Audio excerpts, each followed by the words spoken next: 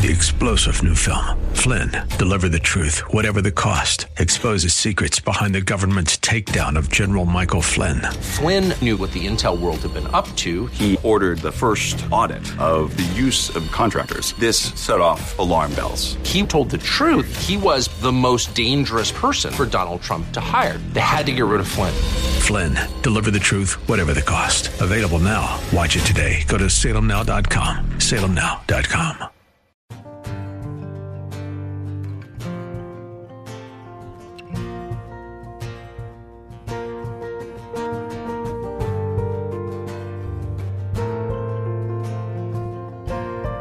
Hello, and welcome to In the Word, a ministry of Calvary Chapel of Orlando.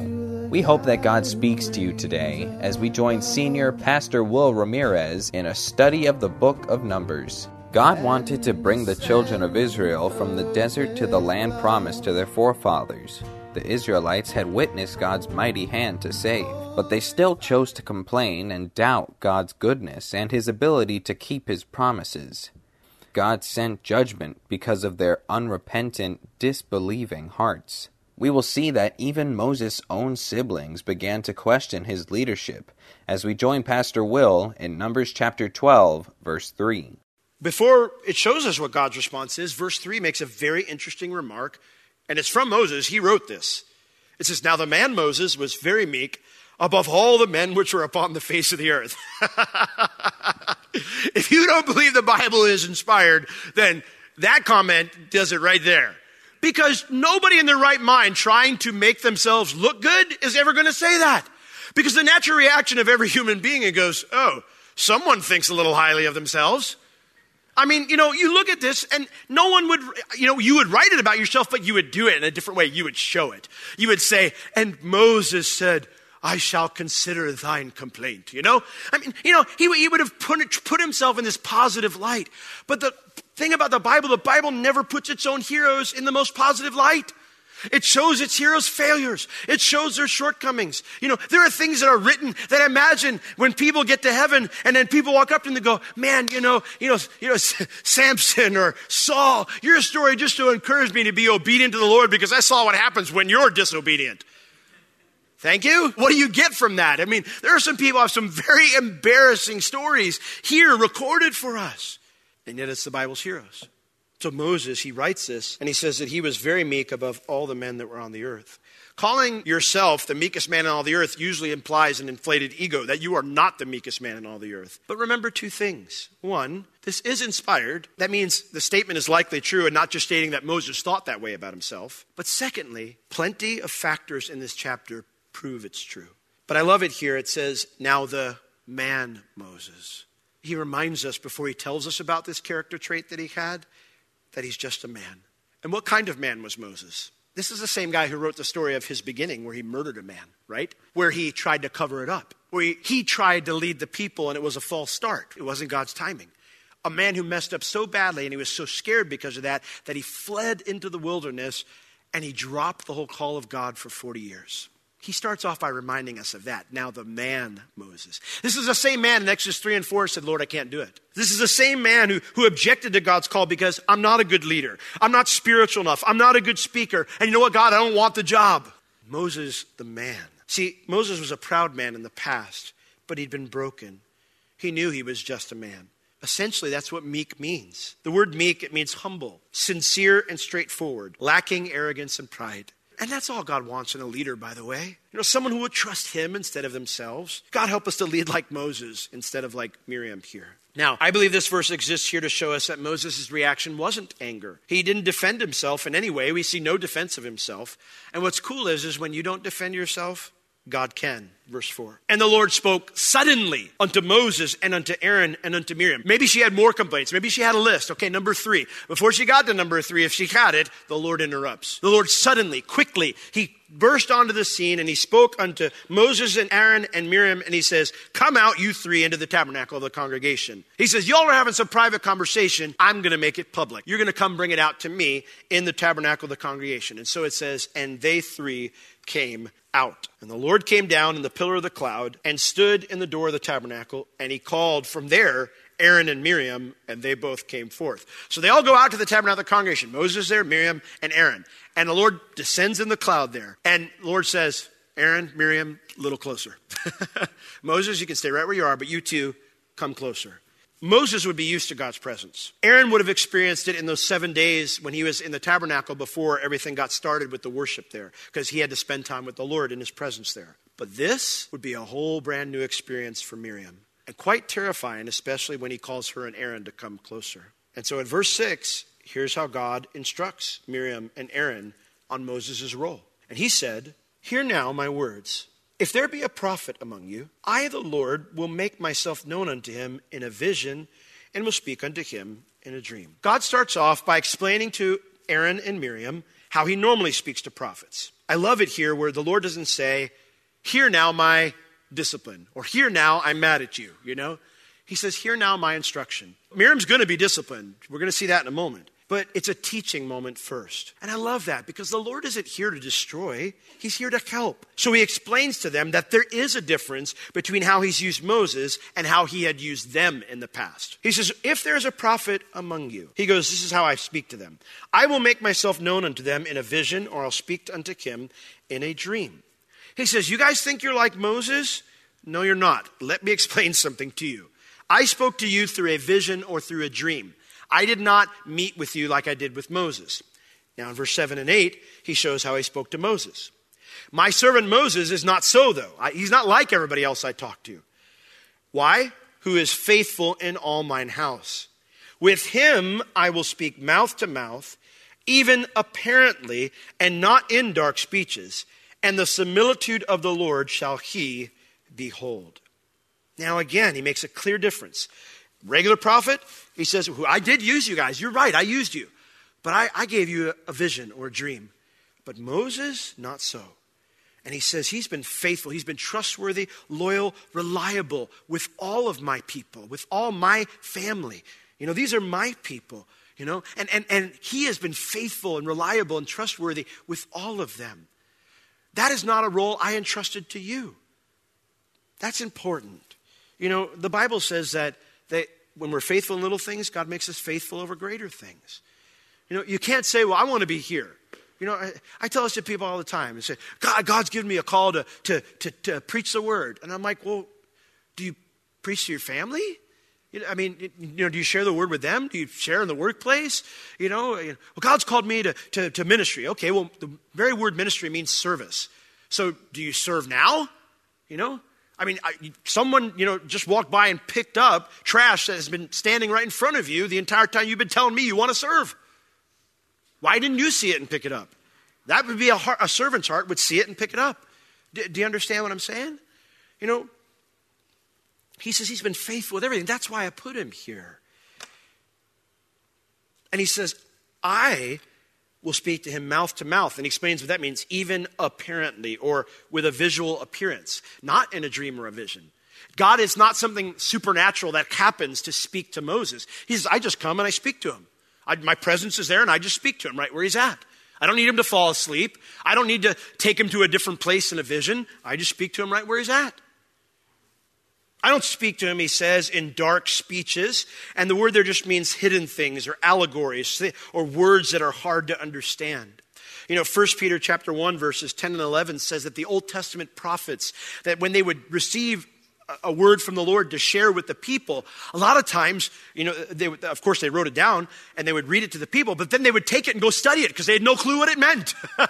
They would go and they would say, I don't get this, Lord. The Messiah, he's going to reign, but he's also going to suffer. How does this work out? They didn't fully understand even what they preached. He says, I don't do that with Moses. I'm crystal clear with him. He understands everything. I don't hide anything from him. He says, and for him, the similitude of the Lord shall he behold. He saw my glory. Have you seen my glory, Aaron? Have you seen my glory, Miriam? No, they hadn't. God's words here elevate Moses above every prophet that's ever lived. And see, that's why God said the Messiah would be a prophet like Moses. Because Jesus is different than any other man that lived. He is God as well. He is the God-man, God incarnate, come to live amongst us and to show us exactly what God is like, different than every other messenger that God had sent. Moses could have defended himself. He could have turned to them and been like, what, really? You're going to get on my wife because of her skin tone? You are wicked. Isn't it better when God stands up for you, though? Isn't it way better when God defends you? Isn't it way better when the Lord takes up the fight for you? See, fighting back only fuels someone's flames. That's why the Bible calls us to be peacemakers, not troublemakers. Now, having explained this truth to them, God gets to the heart of their problem. At the end of verse 8, he says, wherefore? There's my point. I've explained to you, this is a teaching moment, but now he's going to confront them. Wherefore, or why? Why then were you not afraid to speak against my servant Moses? You knew this. You knew I had not met with you like I met with him. Why were you trying to equalize this out? Why were you jealous of the position that he has? And why did you think it was okay to critique him for these things? You know, the word here, afraid, can mean fear, but usually in the Old Testament it means respect or reverence. They didn't respect the Lord, and they didn't respect Moses' leadership. And he says, why were you not afraid to speak against my servant Moses? This was the real heart issue. They'd forgotten that Moses never makes the decisions. God makes the decisions. It was simply Moses who passed them on. Their source of their jealousy was actually a lack of reverence for God. And this is what needed to change in their heart. This was the area that needed repentance. And I would ask you this morning, do you struggle with a critical attitude towards leaders in your work environment or church environment? Or maybe your spouse or your parents? Do you struggle with a critical attitude toward them? Are you quick to have roast pastor for Sunday lunch? I've heard it's very tasty. Before I was a pastor, I saw how church splits, wounded church leaders, how harsh critiques. And so even if I maybe disagreed with what my pastor was doing or what a leader had done, I wasn't going to verbalize that to anybody else. If I had a big enough problem with it, I would go to them. If it wasn't a big enough problem, I just took it to the Lord and asked him to work on it. I didn't need to bring it to anybody else. But if you struggle with that critical attitude, it might be time to ask God to show you if you've lost not some reverence for those leaders, but for him.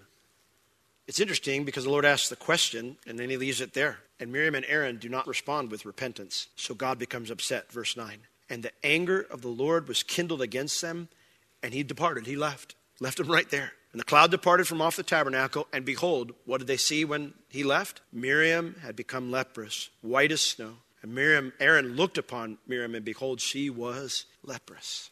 Moses puts that there because the Lord's going to heal Miriam. No one else saw this. Moses puts this here to show us evidence. It's not just Miriam's claim that she was leprous, but Aaron saw it too. It was fact. There was a witness to it. So Moses saw it, Aaron saw it, Miriam claimed it happened. It says the anger of the Lord was kindled against them. Again, there's a semicolon there which means a pause. God is still waiting for a response from them. He's still waiting for them to repent, but there is none. And so he says, fine, you're going to be stubborn. He leaves and he disciplines Miriam before he goes. Now, how did it start off? He taught them, right? He explained to them the difference between their ministry and Moses' ministry. They needed to stop being jealous, and he confronts them with their lack of respect for him, not Moses, but him in their critique.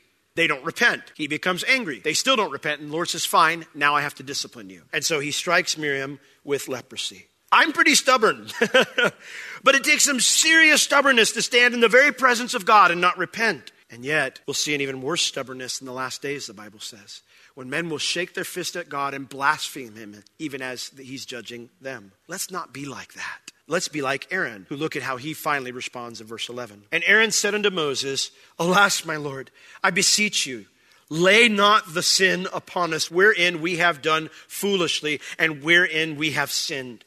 Let her not be as one dead, of whom the flesh is half consumed when he comes out of his mother's womb. Please, Moses, please pray for her healing. Aaron's repentance here is spot on. This is truly repentance. He says two things. We have done foolishly and we have sinned. Foolishly means to have a lack of understanding about something. Aaron says, we spoke about something we had no clue about. We spoke rashly. We spoke foolishly. We did not understand everything that was going on. It was wrong for us to do that. Can I say to you, when your boss makes a decision or your church makes a decision sometimes, you may not have all the facts. You might look at something and go, why did they do that? That seems harsh, or that doesn't seem fair, or that doesn't seem right. You may not have all the facts. Try to give them the benefit of the doubt before you go into a tirade and say, well, I would have never done that if I was the boss. Because being on the other side, I've been both a manager of people in the workplace, and of course, I've pastored a church for 22 years, or 23 years now. That is rough. That is something that if you're going to take on that responsibility, there are hard decisions that have to be made sometimes, and none of them are entered into lightly, because you know you can very easily hurt a lot of people by your decisions. So number one, we spoke foolishly, and then number two, we have sinned. He owns it. He says, this is our fault. We did wrong. Aaron makes two confessions equally important. We spoke about things we didn't fully understand as if we did, and what we did to you, Moses, was wrong. And this is a great model for confession. Lord, I have been a fool. I acted like I knew what was going on when I really didn't. I thought I could handle something that I clearly couldn't, and my behavior ended up being horribly wrong. Will you please forgive me for my wrong attitude and my wrong actions? I don't want to live that way anymore. That is a model prayer for repentance. A model prayer for someone who's changing their heart, changing their mind. You know, and Aaron shows that he's repented by calling Moses my Lord. In other words, God's view of Moses instead of their very casual view of Moses. And he proves it by his request. Let her. Aaron isn't thinking about himself anymore in his position. He's thinking about his sister, and he's not too proud to turn to the man he just criticized for help. He's showing that he's humbled himself and his thinking has totally changed. And you have to remember, where is he? He's at the tabernacle. It's not like he can't go, God, please, I'm so sorry. Will you please forgive us and will you heal my sister? God's right there. He could have done it, but he doesn't. He goes to his brother to show he's had a change of heart.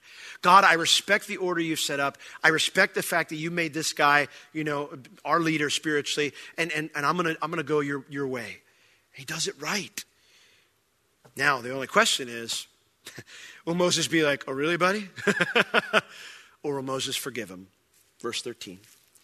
And Moses cried unto the Lord, saying, I love this. Heal her when? Next week, Lord, because I really need her to learn her lesson. No. Heal her in an hour, Lord, because, I just kind of want to enjoy this moment. Heal her now. Heal her now, oh God. I beseech you, which is please, please, God, heal her now. Moses is immediately concerned for her well-being and asks God to heal her now with an emphatic please. Being a parent or a boss or a church leader, it requires lots of forgiveness. If you don't want to forgive people, then please don't get married. Please don't have kids. Please don't become a leader. Please don't do that. Because you're going to get hurt.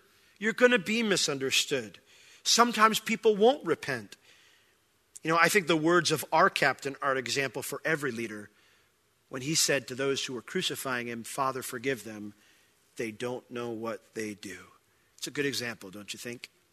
We still don't have any indication that Miriam is repentant. In fact, the only other mentions of Miriam in the law are her death and a reminder in Deuteronomy about what God did to her here. So does that mean she never repented? No. We can't know for sure until we see her in heaven. But God's response seems to indicate she's still being stubborn at this point. Look at verse 14. Moses prays, Lord, please heal her right now. And the Lord said unto Moses, if her father had but spit in her face, should she not be ashamed 7 days? Let her be shut out from the camp 7 days, and after that let her be received in again. So Miriam was shut out from the camp for 7 days, and the people did not journey till Miriam was brought in again. And afterward the people removed from Hazeroth and pitched in the wilderness of Paran. Now this is kind of a weird thing here because we don't do this in our culture. Spitting on someone was a form of public rebuke in the Middle East. Still today. Today is one of the most insulting things you can do is spit on someone. And they don't just go, tui. They really lube it up and get it going and then they hawk it on you. That's how they do it, and it is probably the highest offense that you can perform upon someone in Middle Eastern culture. If a father had done this to his son or his daughter, it was because they had disrespected the family so badly. When he would take that course of action, everyone around would go, oh my, what just happened? And that son or that daughter would be banned from the home for 7 days. You and I could call it a severe timeout. During this time, the child was to contemplate the seriousness of their behavior without a roof over their head and, having to scramble for food so that they'd return home with a different attitude. The Lord is referring to that cultural practice. He's not saying he approves of it. He's just referring to that cultural practice back then. Even though God is going to heal her and answer Moses' prayer, she still needs to deal with her wrong attitude and behavior. And so he gives her 7 days to do it. He treats her as any leprous woman would have been treated. Any leprous woman would have been put outside the camp, and then 7 days later, she would be inspected by the high priest, and if she was cured,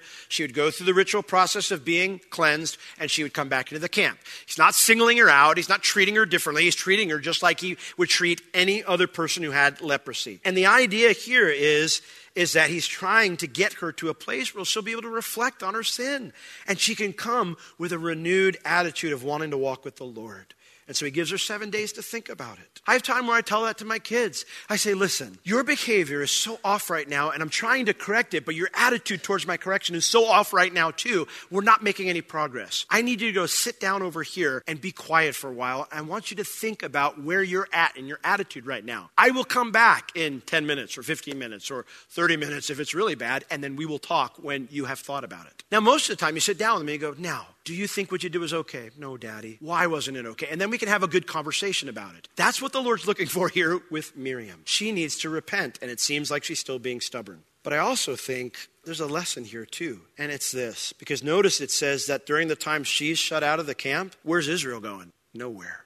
They're slowed down and stopped for 7 days until she can come back into the camp. There's a good part about this because the Lord doesn't say, you guys go on and Miriam gets to stay behind. There's no shame associated with it. But at the same time, her sin holds everyone back. What's the lesson there? Instead of getting themselves ahead, which was, I guess, Aaron and Miriam's plan to elevate themselves, their sin not only set themselves back, but Israel back for 7 days. And I think the lesson there is that sin always sets us back. Don't listen to Satan's lies that you'll get ahead by lying or cheating or whatever it might be. That's never going to get you ahead. It will always set you back, even if it short-term gets you ahead. But it also has another lesson. My sin sets others around me back. Sin is never solely personal in its impact. It always impacts others, even if you can't see it. Brings us to the end of chapter 12. 3 stops, 3 problems, but they're finally at the destination that was mentioned in chapter 10, verse 12, the wilderness of Paran. And so that means there's only one more stop before they get to the promised land. How will that go? We've got to come back next study in Numbers. What's the lesson of Miriam? Well, before I mention that, I think this is a great example of how to do discipline from God. If you're a parent here today, don't look at your child's sin as a frustrating thing. Look at it as a teaching opportunity. It doesn't say the Lord came in a whirlwind and thunder and lightning and everything. No. He just came suddenly and said, you 3 in here. And then they got before him, so you 2 come to me. And then he taught them. He instructed them. Don't look at it as a frustrating thing. Look at it as a teaching opportunity. Make sure you give them God's words. It says that hear now my words. Make sure you give them God's words. Don't just tell them, I'm disappointed with you about how you behave. No, tell them, hey, we're here to talk about this because God's word says this and you did this. So those are out of alignment. We need to talk about that, you know? Thirdly, teach them face to face what the Bible says regarding their behavior. All right? Don't try to teach them a lesson by giving them the silent treatment, you know? What's wrong, Mom? I'm just not talking to you right now. I will tell you right now, 9 out of 10 times, they won't get it. And they're not going to necessarily change their behavior from that. Speak to them face to face and talk to them about their behavior, you know? And then fourthly, ask them why they thought it was okay to behave that way. In other words, get to the heart of the problem. The truth is their behavior is not the problem. The problem is there's something wrong inside here where they thought the behavior would be okay. Why did you poke your sister in the eye? You know, I don't know. Well, you need to think before you act. You know, you need to think to yourself, hey, if I poke my sister in the eye, how will that, affect her? Positively or negatively, you know? They give you a blank stare. You're not loving your sister when you don't consider how her feelings might be when you do something to her. That's not your body, it's hers. Could you please stop poking it? And then explain how to correct that wrong attitude. Show them how to repent. Pray with them as they do so. And then, if necessary, discipline them. Good example, right? We're all good parents now. So what's the lesson from here? Deuteronomy 24, verses 8 and 9. God's reminding the next generation as they're about to go into the promised land about all his laws, and he reminds them of the law of leprosy. Take heed in the plague of leprosy that you observe diligently and do according to all of the priests the Levites shall teach you. As I commanded them, so shall you observe to do. And here it is. Remember what the Lord your God did unto Miriam by the way, after that you were come out of Egypt. God doesn't want us to forget the danger of jealousy and pride that leads to a critical attitude. If you see it in someone else, gently challenge them to ask God to search their heart. And if someone else points it out in you, don't ignore it. Don't ignore it. Before you speak, ask if you're doing so in obedience to Ephesians 4:29, which says, let no corrupt communication come out of your mouth, but do all things to the edifying of the hearers. Amen? Someone who's wanted to be a genuine help and not just critical can always do so in a way that still strengthens the one you're critiquing. Make sure your hearts are there. Let's all stand. Lord, we live in wicked times, but we don't have to be wicked. We can walk in love to all men, and we can call wrong, wrong always. And so, Lord, we want to do that. We don't want to shy back because we're afraid, or we don't want to shy back from speaking what is right and good and standing up for love, Lord. We don't want to do that because we're afraid of how people might view us. Lord, we want to be light shining in a dark world. And so as our world crumbles around us, Lord, we commit our hearts to you right now to be different, to be like you, not to side with sides, but to be like you. So, Lord, will you fill us with your Spirit so we can do so? We give our lives to you now to learn this lesson from Miriam. Lord, to not be prideful and jealous, Lord, but to be gracious to all men, especially those who are of the household of faith. In Jesus' name we pray. Amen. God puts different people in places of leadership in the church, community, and government. We are called to submit to our leaders as submitting unto the Lord. We may not see eye to eye on how they lead, but we are called to respect them. We are called to honor our leaders, and above all, we are to love leaders. Even if they are wrong, it is our job to pray for them and show them the truth in love, just as Christ, our example, did when he was on the earth. If you have any spiritual or physical need, please contact us. We would love to pray for you and assist you in any way we can.